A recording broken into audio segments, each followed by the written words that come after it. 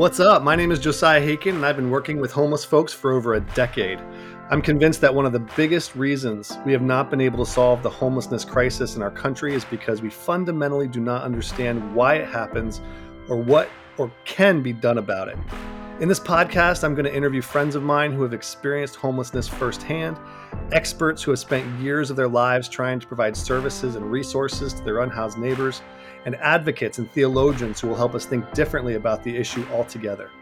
You are not going to agree with everyone I interview on this podcast. You may not even agree with me, and that is okay. Let's throw out our assumptions and consider the possibility that maybe there is more to this story than we previously thought. Welcome to the Neighbors with No Doors podcast. Alrighty, I am here with my friend and someone who I admire in the space of homelessness. I can just give a little background on how I met and heard of Josh Dean. Josh is the executive director of Human.nyc. He's a fierce advocate for our homeless neighbors in New York City. And I basically saw his name pop up on a bunch of news articles, and I talked to people who knew him and knew what the work he was doing, and I just was instantly a fan, and I wanted to connect as much as possible. And so Josh and I grabbed coffee a couple years ago, and sort of ever since then we're fast friends, and it's just such a pleasure, honestly, man. Thank you so much for taking the time to chat with me a little bit and tell us a little bit about the work that you do, and kind of how our friends in the street can hopefully experience a little love and a little joy because of the work that you're doing and the work that we're doing. So thank you, Josh Dean, for joining me, man. Yeah, of course. So happy to be here. And the love is very much reciprocal. Admire what you all do at City Relief so much. And so many people that we know out on the streets have benefited from the work that you do and speak so highly of it. So yeah, of course. So happy to be here. So Josh, tell me, like, this is not like, I tell people all the time, like, I didn't grow up like dreaming about being an outreach worker. And like, I didn't like when I was a kid, I wasn't like, what I'm going to do when I grow up, I'm going to work to help homeless folks. Like, that was not on the radar. I don't think that there's probably a lot of people out there that dreamed of being maybe a homeless advocate. So for you, like, how did it begin? Like, where did you grow up? And what was your first introduction to the reality of homelessness? Yeah, so similar story in many ways. I grew up in suburban New Jersey, just outside Princeton. I don't think I ever met anyone who was homeless when I lived there. And then I moved to New York City when I was 18 years old to go to NYU. So, that was a huge shock to the system in many ways. One of them being that on my way to and from class, I was often, encountering people who were homeless. I did my best to just, introduce myself and talk to them. There were a few people, especially as I grew older and got to know the city better. There were a few people that lived near where I lived, and when I started cooking, sometimes I would bring food outside for them, and hopefully it wasn't terrible. And then I just when I could did little things that I could to people that I was seeing, especially those who I would see regularly. And then I got involved with this organization, which was actually started by a friend of mine in college. He had this idea for an app, as all 20-somethings do when they're in college. And the app, basically, when you saw someone who was homeless on the streets, you could ask if they needed anything. And if they were like, yeah, I'm hungry, you could drop a pin at their location and all of the nearby users would be alerted. Like, hey, this person on 14th and 3rd, is hungry. And then if somebody's walking by who has the app and they have extra food, they can go and bring it to the person. There were a couple really, really nice moments where like one person requested a Snapple and then somebody like 20 minutes later showed up with a peach Snapple and he's like, whoa, like what is this? But for the most part, people were asking for the same things over and over again. So much as the app was a cool idea, I was the person who came in and said, hey, we don't really need this.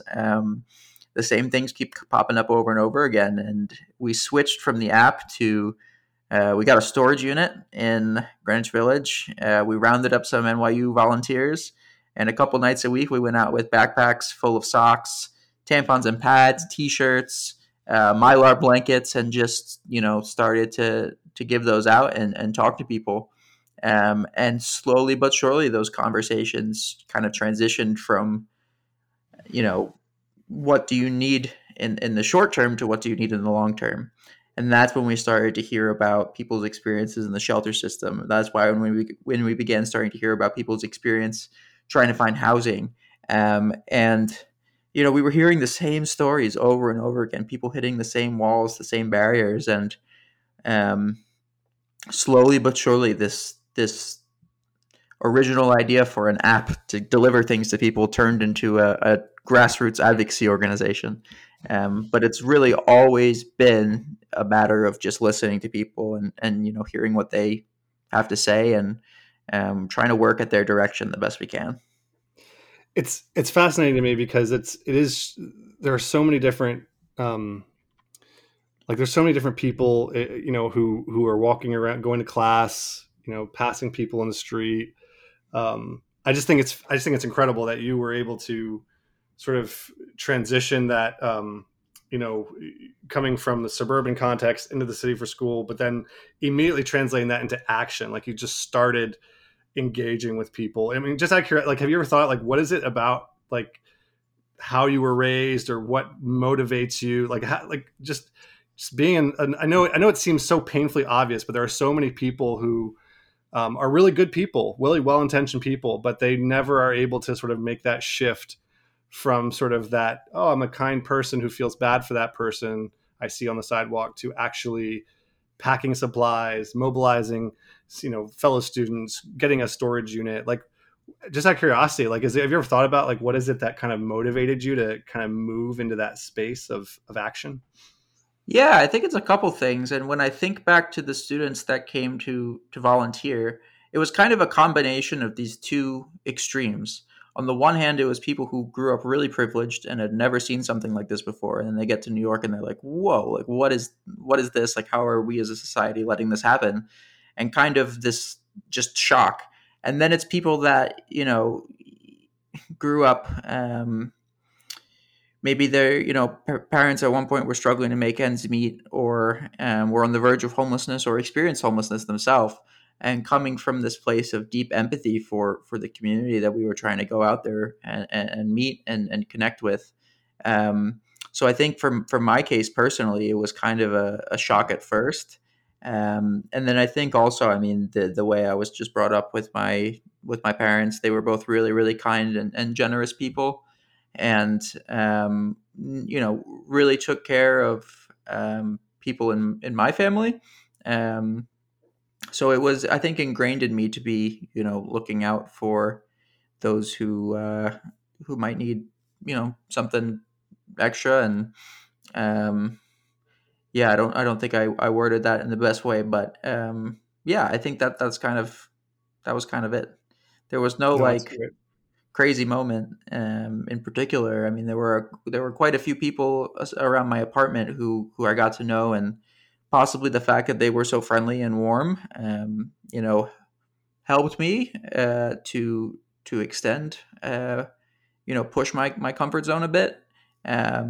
I imagine those initial few people helped with that. But yeah, that's what I would say. No, that makes perfect sense. And and so Human.nyc was sort of born, right? I mean, so tell me a little bit about, like, I mean, I remember my first introduction to Human.nyc. How did it sort of break through into this sort of, like, you guys are now, any Times article, any New York space that considers, that tries to talk about homelessness, like, you guys are really one of the top advocacy entities in New York City.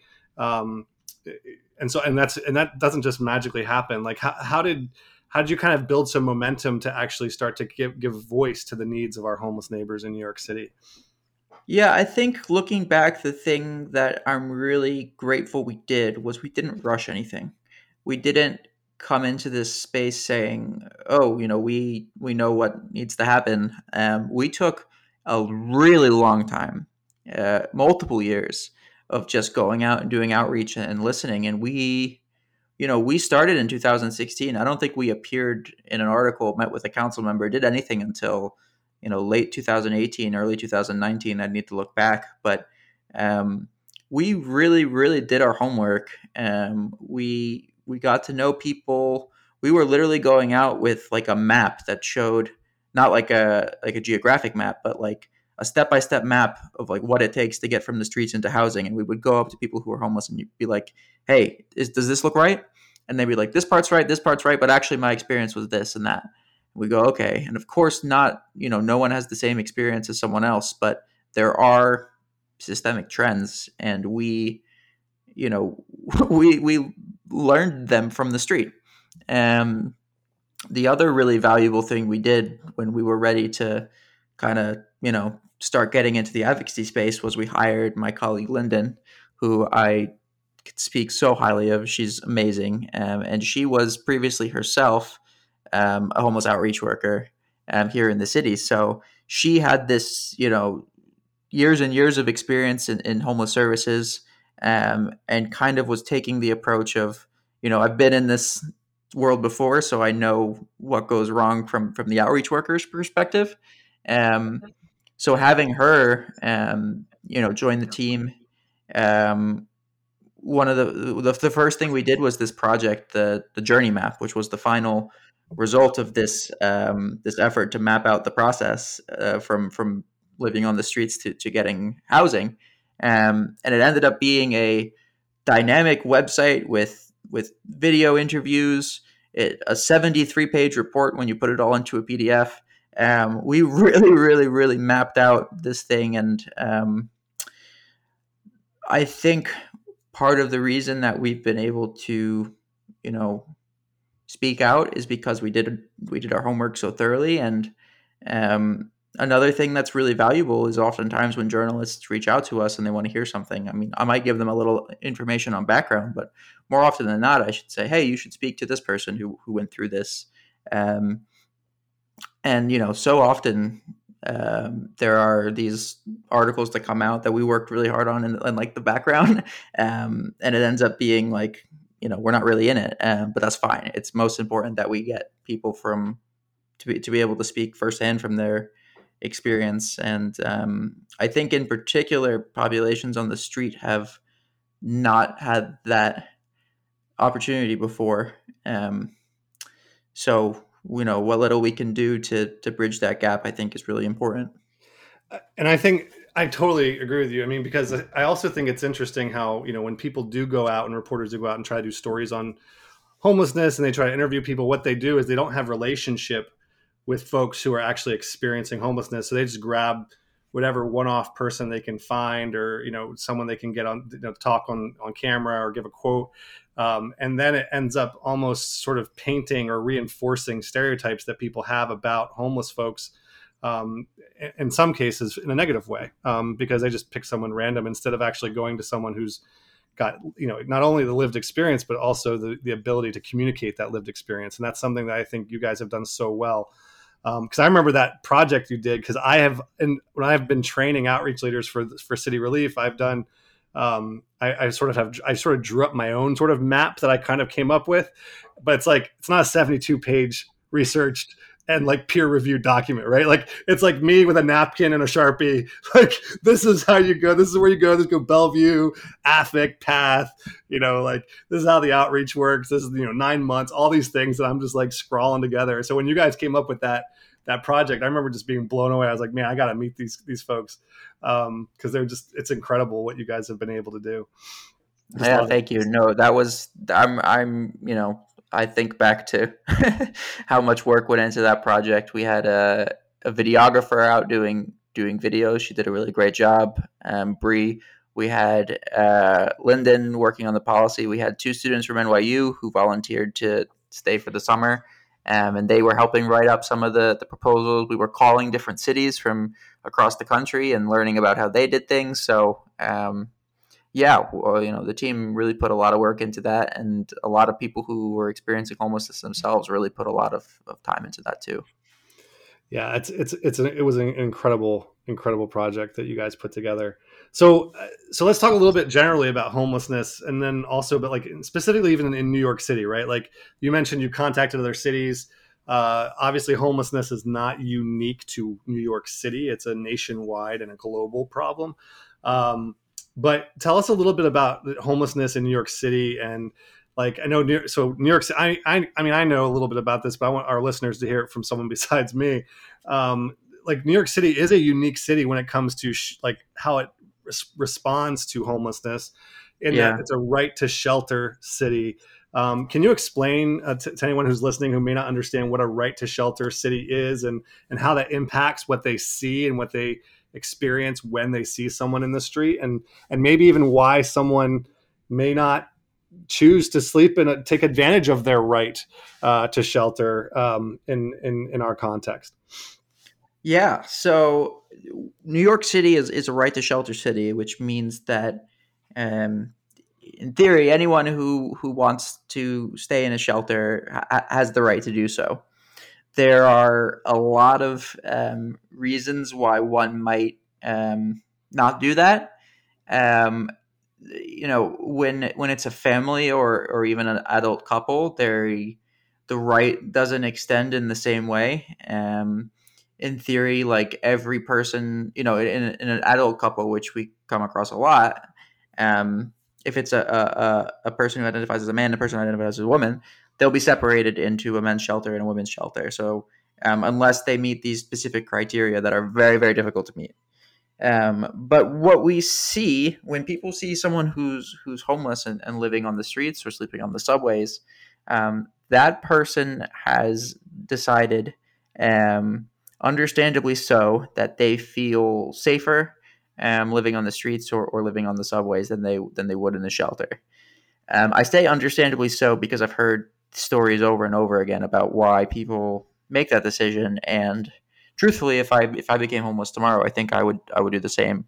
Um, they describe, walking into a facility, um, having to share a room with potentially dozens of people that they don't know, which especially during a pandemic is really scary and dangerous.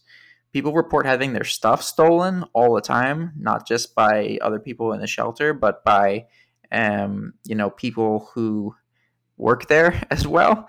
Um, and then it's just, I can't think if I was homeless, and potentially working through some sort of mental health or substance use or whatever it may be. I can't imagine a worse place to be than sleeping in a room with a dozen other people who are going through that exact same thing. I've met people on the streets who say, I'm on the streets because I'm trying to stay sober, and because they were put in a shelter, surrounded by people going through the same things that they are. That's not in any way a healthy environment. It sounds extremely stressful, traumatic. Um, so, truthfully, people are walking by people who are homeless every single day, and they don't know it. These are kids that live in shelters, single parents that live in shelters, families that live in shelters, and you wouldn't know it that they're homeless by walking by them. In fact, I walk by people who I know to be homeless on the streets and subways, but when they're not sitting, with a cup or with a cardboard sign, they're blending in with everyone else. So the the general perception of homelessness is actually, um, street homelessness, subway homelessness is predominantly what people think of when they think of homelessness. When in reality, in New York City, that's, you know 10% of the whole homeless population, maybe less than that. Yeah, I mean, I remember meeting a guy in the Bronx who had just been released from Rikers. He did 10 years, and he was dressed like, he looked silly. I mean, really, he just looked silly. He was like this 6'4" dude, wearing like snakeskin shoes and like a woman's cardigan, and I, again, not that if that's his vibe and that's what he wanted to rock with, then that's great. I have no judgment, but he clearly was uncomfortable, right? Like he just wasn't that. What he was visibly uncomfortable, and he told me that he had been released from Rikers, went right to Bellevue, got placed in a shelter. that yeah, it's a right to shelter. He got placed into a shelter because he had nowhere else to stay, and he had used all his commissary money to buy a pair of Timberlands, a hoodie, and a pair of jeans. Like from 10 years in jail, he had all his money that he had saved up, like whatever it is, like some freakishly Yeah. small amount every day, and he used all of it to buy Timberlands, jeans, and a hoodie. But he took them off and put them in a neat little pile because that's what you're trained to do. When you're in prison, he still had all the routines of how to like handle his business. But while he slept, someone stole his stuff, and Oh he man. said he woke up and went to the security guard to report the theft, and the security guard was wearing his shoes that he went to report the theft to. And again, I mean, I'm not laughing because it's funny; it's devastating, but it's just like this Yeah. reality of I just think a lot of people miss out on just the stress and the strain and the risk that they're taking by going into a public space where there seems to be, and New York Times has done a bunch of stories lately on the corruption in the shelter system, the nonprofits that are running sort of scams on the side, like staffing security and lining their own pockets with it. I mean, this is all public information now, right? Um, and yet it's the people themselves who are in need or desperate for a place to sleep that end up being victimized by this system. So like you've heard me say this 100 times. Like I'm convinced people don't choose to sleep in the street; they choose not to sleep in shelters, which is Yeah. And obviously I stole that line from you because it really is true. It's not a it's not no one's there by choice. yeah. No one wants to be very clear. Somebody who chooses to avoid the shelter system to sleep on the streets or subways, that does not mean that they don't want permanent housing. That does not mean they want their own place.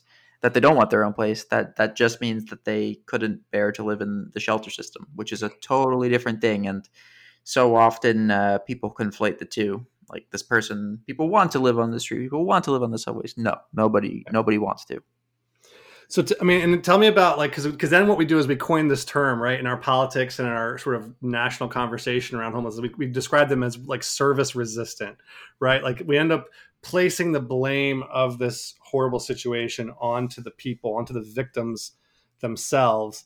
Can you tell me a little bit, talk about the term service resistant and how that sort of conflates what our homeless neighbors are experiencing? I hate that term so Yeah. much.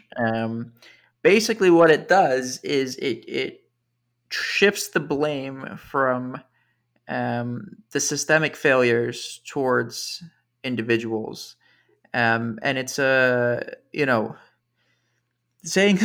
I remember interviewing someone, and one of the questions we used to ask was, the mayor says people are service resistant. What would you say in response to the mayor? And they all looked like shocked. They were like, service resistant? Like, no, I like if the service you're offering is go to a shelter, then yes, I'm don't want to do that. But I'm not service resistant. Like, I want to get off the streets. I want housing. Like, I want to work. Um, and people were just so offended by that term, and understandably so, because they can feel the intention of it, which is to blame them. Um, and it's something that elected officials, bureaucrats have used to take the blame off of themselves.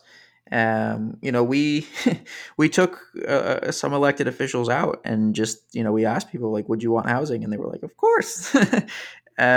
So it's really really frustrating, and it's kind of a cruel and evil thing that happens, but we see a lot of it, unfortunately.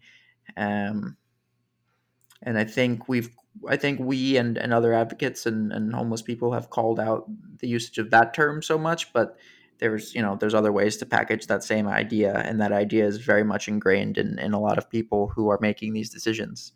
And it's just devastating because uh,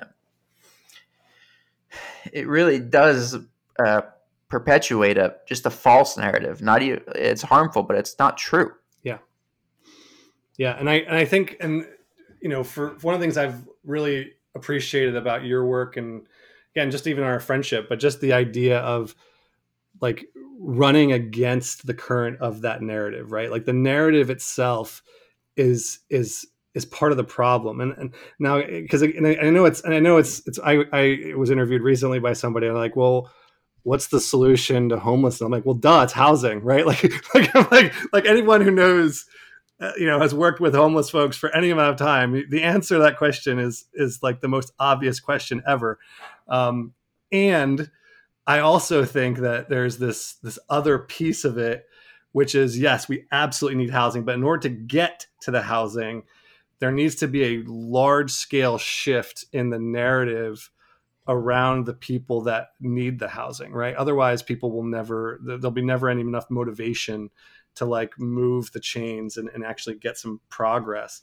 And I know you've put a lot of work into this, into the Human Plan, in terms of New York's, response. And tell us about the Human Plan. I mean, I'm biased. I know I'm not even confessing that I'm an objective, I'm a huge fan. And yeah, tell us about the Human Plan. Tell us what the kind of the pieces are, and how we can, keep pushing the ball forward with that. Yeah, the Human Plan was a project that we started leading up to the mayoral and city council elections that took place in November of 2021. And we were reaching this point where we were kind of like, okay, is the current mayor going to do anything else? Or are we, wasting our time here? And, the other advocates really pushed through some great things at the end of the term, but we decided that our efforts as a small team were best spent preparing for the incoming administration. So we sat down with a group of 11 people who are or were street homeless or subway homeless, and we interviewed each of them, and we said, what are the main things you want to see the next administration changed? We took down everyone's ideas. We had group conversations, like sounding room type things. We included outreach workers and a secret person from DHS who was very helpful, the Department of Homeless Services. And we basically looked at all the ideas and broke them up into 4 different categories, 4 pillars. The 4 pillars are, the first 2 are really around kind of the front-facing end of it, like how do you build trust with people? So the first one is about reimagining street homeless outreach, and this is one that you and I have spoken about, but I'll recap our conversation for everyone listening. Basically, the Department of Homeless Services, in line with the service-resistant nonsense, has this ridiculous notion that if you give people on the streets basic needs items, that will disincentivize them from going into the shelters because they'll get so comfortable out on the streets. So they don't want us giving out socks like we do on the streets because they think that somebody's sitting there like, That oh, pair I of got socks is the reason. That pair of socks is the reason someone is out there. He's like, I could go into this apartment, but you know what? I will miss out on that pair of socks. Exactly. It's just so like just shows how out of touch the people who are making those decisions are. And I had this experience recently, and then I'll get back to the pillars, where I was with I brought a journalist out to meet some people who were being constantly swept, and what that means is Department of Sanitation, NYPD, DHS were coming and throwing away all of their stuff. Again, that's part of the plan to like make life so uncomfortable that people will cave in and go to a shelter. And I brought this journalist out, and I was like, there's this guy I want you to meet. I met him, a little while ago. And he starts to talk, this guy, and he's like, I trust Human. I trust this team. They actually want to help. And these other groups don't. These other outreach teams don't. And at the end of that, I pulled the journalist aside. I was like, do you want to know how many times I met that guy? And he said, how many? I said, twice. This was the second time. And the reason that he felt he could trust us was because we brought things. We showed we didn't offer to connect him to, we didn't have any conversations about housing, shelter, anything. We just showed in this one moment, like, hey, we can bring this thing. And it's so unfortunate, he was saying those things. And on the one hand, it's like, it's good to hear that he felt that way about us, but devastating to hear that he viewed the outreach teams as, an entity that couldn't help him. He didn't see what they were trying to do to help him because in that first interaction, they didn't they weren't able to provide any sort of tangible support. Easy wins, as you put it. Um, so what's also frustrating is I know outreach workers, they want to bring stuff out. They're told they Absolutely. can. And it's so frustrating for them too. So, um, that's kind of the first part is like, let's stop this nonsense of treating people, trying to make their lives so miserable. Let's treat them like humans, which is why it's called Human Plan, and just meet them where they're at and show we can help in small ways as we work for the big ways. And then, of course, the bigger ways, which is the third and fourth pillar, is I won't get into it too much, is about housing. Like you said, that is the solution. But if we had all the housing that we needed today, we would still have this period where we need to undo so much of the damage that's been done to people's trust by treating them awfully, by Yeah. throwing them out of the subways, by throwing away their personal belongings, by refusing to give them the most basic of human needs, by not, people are walking around the city trying to find somewhere to use the bathroom, to have a glass of water. Like, we're really depriving people of the most basic human needs in an attempt to try to coax them into a shelter that they aren't going to go to. It reminds me, I had a conversation with a guy on last Thursday, I think. And we were trying to help. This is in a different city, actually. This is in Paterson, New Jersey, where we operate as well. And they have a point in time count that they're doing. I know the point in time count, something that is a nationwide thing, where the government tries to get an idea of how many people are experiencing homelessness in every specific area. And the way they do that is they send out volunteers with surveys, and they try to count people who are in the street or in the subways or in the shelters. And I just happened to be out at our outreach, and we had these surveys, and I got to tell you, like, asking people to give me their personal information and trying to get information from people without having any incentive, without having anything to give them in return for their information is madness. It's completely useless. I got zero survey. The only survey I got done was because the outreach director, who works with me, is like, hey, I know this guy. Hey, Freddie, come here and answer some questions. Like, the only reason, like, there was nothing I could have done, like, to get that survey filled out without some kind of incentive or some kind of easy win that, like, we've talked about. Yeah, I'm glad you mentioned that. One of our employees, and we hired 3 of our members a couple months ago, and they've been doing outreach work and doing such amazing work, and also presenting new ideas. And one of the new ideas was from my colleague Charmel, and she suggested, like, hey, when you're talking to this outreach worker, like, you're giving them all of your information, your name, your social security number, where you slept last night, all of this, and then they don't give you anything back. Give you squat. And she's like, there should be a receipt. Like, they should give you something that's like, this is what we talked about today. This is my name and contact information, and this is what I'm going to be working on next. Simple idea, but I think it's a great idea. I think it's a great idea. Really, yeah. So good idea, Charmel. We're going to keep working on it. Heck yeah.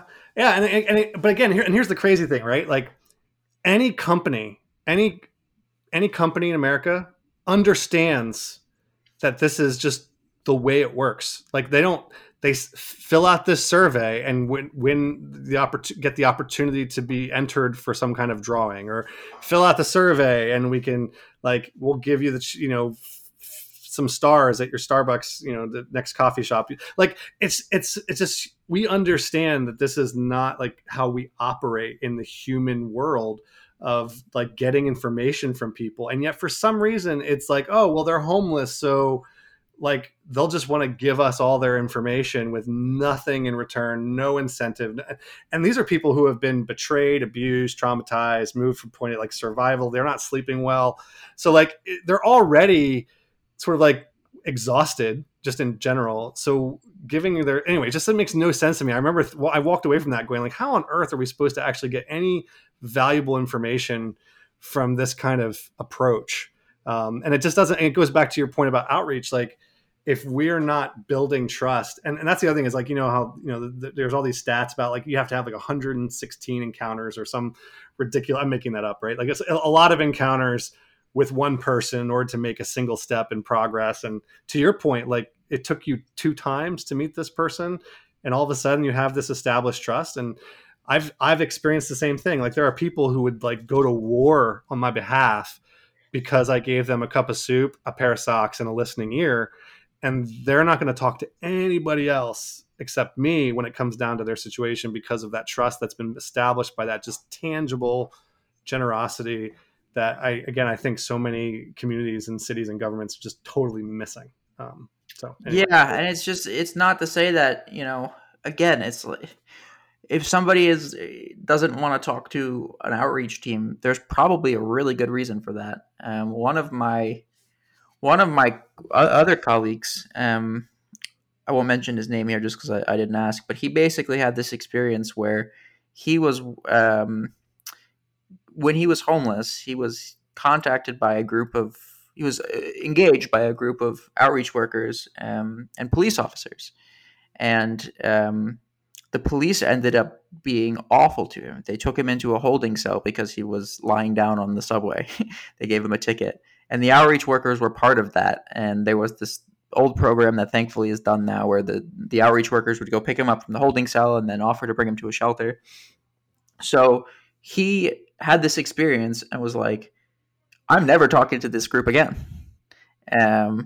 And that's like such an understandable experience because his first contact, he ended up in a holding cell when he was approached with, do you need help? So like, why would he ever interact with them again? That's why I say, there's so much work we have to do to undo the damage that was done by, well, first we need to reverse this approach, and then we need to work really hard to undo all the damage that was done. But it does not mean that people do not want to come off the streets. It does not mean that people do not want housing. It just means that we need to do this better, in a better, more humane way.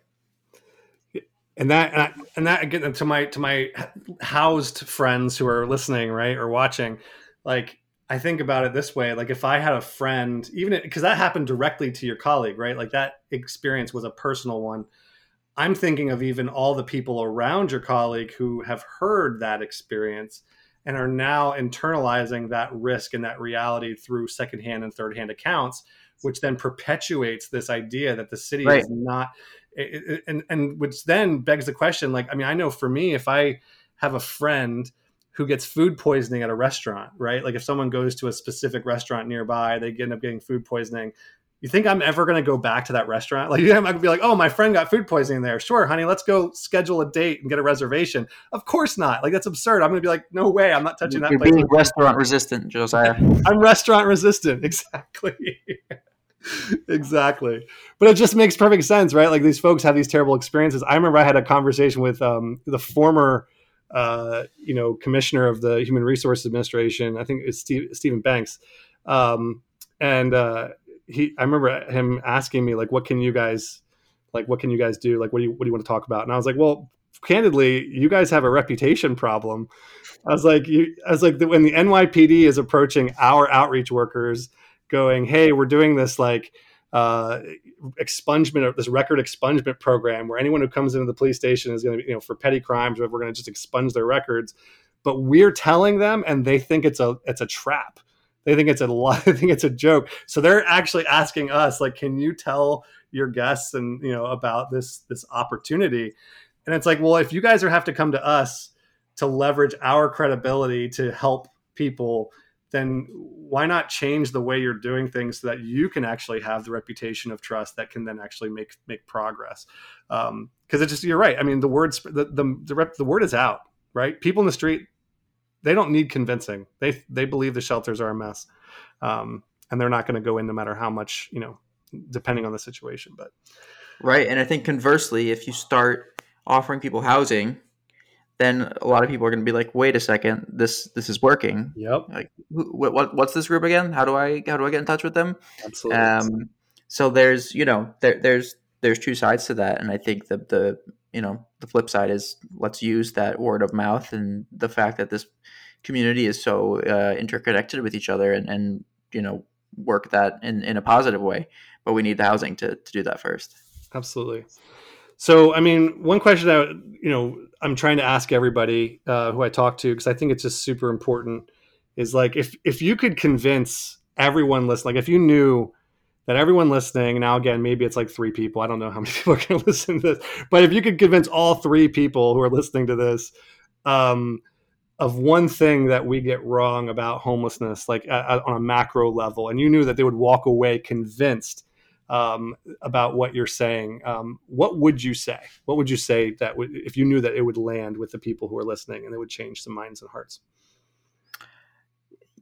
We've asked this question to a lot of people experiencing homelessness, and their answer is pretty uniform, which is that this can happen to anyone. Hmm.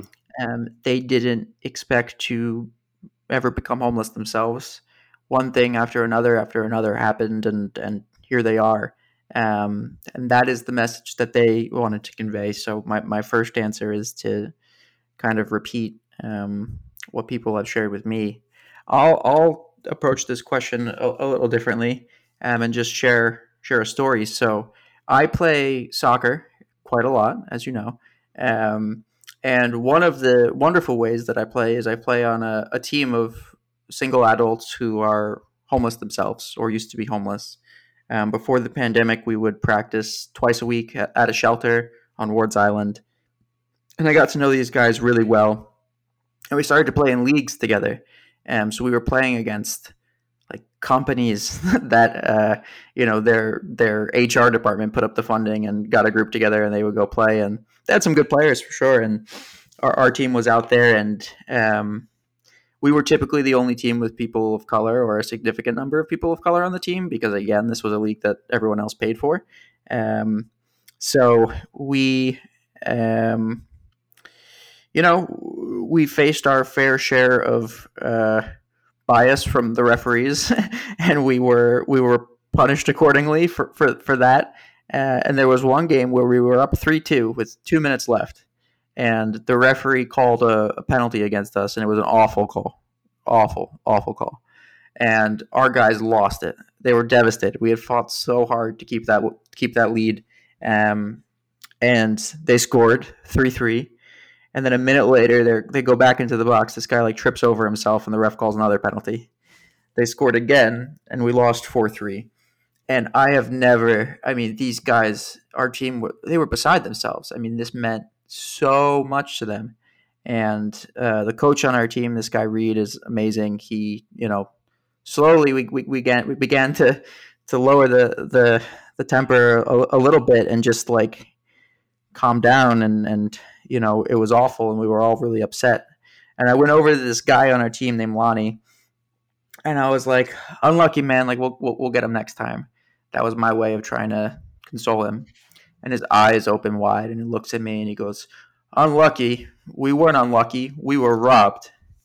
And I was like, I just hung my head in shame. I was like, yeah, we were robbed. We weren't, he's 100% right. But the way that I experienced that as a person from privilege was like, that was unlucky. Like, it happens. But for him, this was just another instance where life robbed him. And he was an amazing player. And a couple months ago, the pandemic, like so many other people, he had housing at one point and fell back into homelessness. And he was asleep on the train, and somebody stabbed him and killed him. And we found out shortly after. And I think a way that I could have looked at this before that moment where he kind of put me in my place was like, damn, like Lonnie's so unlucky. Like he was on this train, but he wasn't unlucky. He was robbed, and in this case, he was robbed of his life. And there's a reason why it was him and not me or one of the volunteers on the team. It was because he didn't have a home, and that's that makes life more dangerous. So I think if I could like try to land one point with people, it's just homelessness is like one injustice after another, after another, after another. And it's easy to view some things in isolation, like, this person can't find a place to use the bathroom, and that's homelessness, or this person like is waiting in a long line for soup, and that's homelessness. But like, it's just one thing after another, after another, after another, after another. And this is obviously a devastating story, and we miss Lonnie a lot. But it's not just this one story, like this is happening all the time. And were Lonnie not such an amazing soccer player, I wouldn't be here telling this story.